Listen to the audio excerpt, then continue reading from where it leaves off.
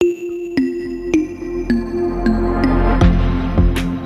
morning. It's Tuesday, January 16th. I'm Gideon Resnick in for Shamita Basu. This is Apple News Today.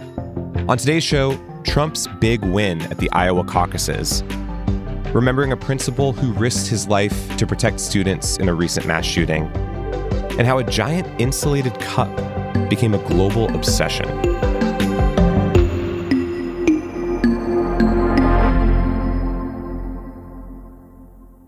We'll start in Iowa, where former President Donald Trump kicked off the 2024 campaign with a landslide victory in the caucuses. He won 51% of the vote. I just want to thank you all. This is a very special night, and this is the first because the big night is going to be in November when we take back our country, and truly, we do make our country great again. Thank you very much, everybody. Great honor. Thank you very much. Thank you. Ron DeSantis and Nikki Haley were far behind him, getting 21% and 19% of the vote, respectively. Both did try to frame the loss as a win. Because of your support, in spite of all of that they threw at us, everyone against us, we've got our ticket punched out of Iowa.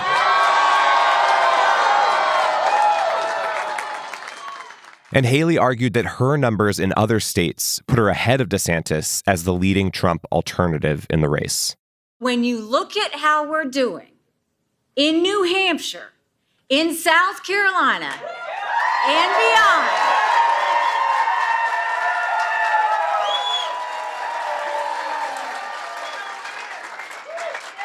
I can safely say tonight, Iowa made this Republican primary a two-person race. A second-place finish in Iowa might have helped propel Haley more. The next contest is the primary in New Hampshire next Tuesday. On CBS, Republican political analyst Leslie Sanchez said the state could be more favorable territory for other candidates, but the kind of support Trump showed in Iowa will be hard to overcome. Going into New Hampshire, a lot more independents, people that are open-minded conservatives, are lean Republican, that are frustrated with Trump at the top of the ticket. That is open territory for Nikki Haley. But when you get past that, it gets incredibly difficult. The math gets incredibly difficult. Turnout last night was quite a bit lower than the competitive 2016 caucus, which could be expected given the weather. One Republican candidate has decided not to keep fighting for what looks like a race for second. Vivek Ramaswamy dropped out after finishing a distant fourth in Iowa. He is now endorsing Trump. There's more coverage and analysis of the Iowa results and the race ahead on the Apple News app.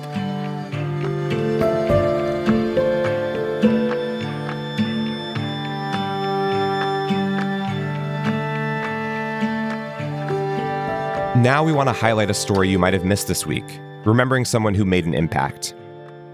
10 days after the mass shooting at Perry High School in Iowa, the school's longtime principal, Dan Marburger, died at 56. He was shot while trying to distract the shooter. Witnesses say that Marburger gave several students time to escape. Marburger and his wife had 5 children. His daughter Claire said on social media that as soon as she heard there'd been a shooting, she had a feeling that her father would have tried to help. He has been lauded by Iowa authorities as a hero for intervening in a mass shooting that could have been more deadly.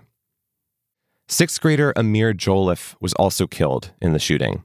He was a student at the middle school in the building adjacent to Perry High School. Several others were wounded, and the gunman died by suicide. Marburger worked in the Perry School District for nearly 30 years as a teacher, coach, administrator, and more. And according to the Des Moines Register, he once said he always knew he'd be a teacher. Claire Marburger said her father took no greater pride than seeing students graduate. She said he made sure to pronounce students' names correctly, spending months before graduation studying flashcards with each name. Iowa's governor ordered flags to fly at half-staff in his honor.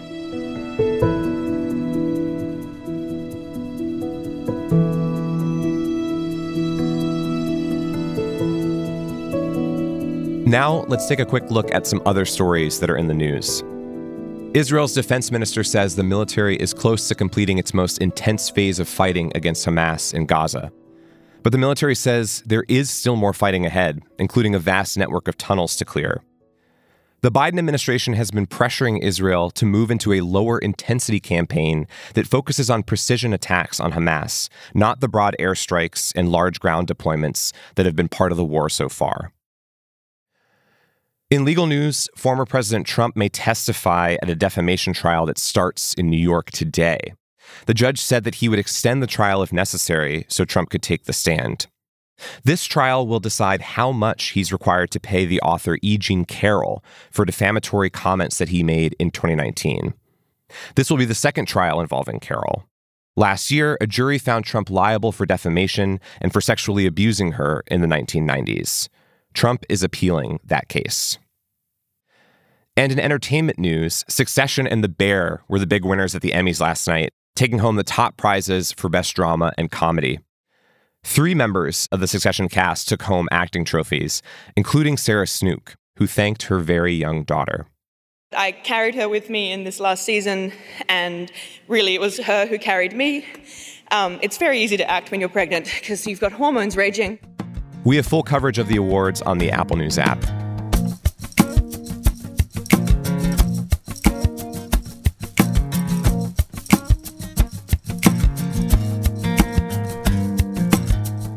It seems like every week there is a new water bottle obsession. There is Swell, Hydro Flask, Nalgene, Camelback, and more. Maybe you've seen someone on social media literally showing off their collection. But recently, one type of water bottle from the company Stanley has been getting a lot of attention. CNBC takes a closer look at the rise of the Quencher bottle. Until recently, Stanley didn't have a lot of buzz. It's been around for more than 100 years and mostly targeted campers and blue-collar workers with its humble but practical green thermoses. But that all changed around 2020 with a group of women influencers in Utah who thought the cup had potential to reach a broader market. Ashley Lasser co-founded a shopping blog called The Buy Guide. We felt really strongly that for a working mom to take her Stanley all day to hydrate her throughout her day does not in any way illustrate less strength than somebody taking a water bottle on a hike. Lasser partnered with Stanley executives to promote the brand, and the company rolled out new colors for the Quenchers to try to broaden its appeal. And the sales went way up.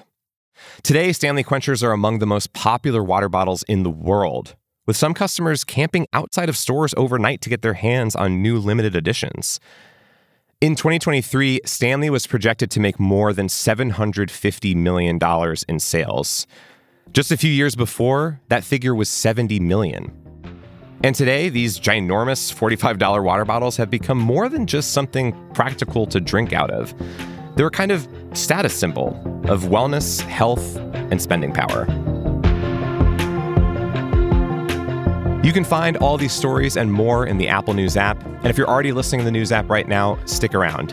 We've got a narrated article playing for you next from The Atlantic about barcodes. They've been around for decades, making it easier to check out at the grocery store. But they might be on their way out. If you're listening in the podcast app, follow Apple News Plus Narrated to find that story.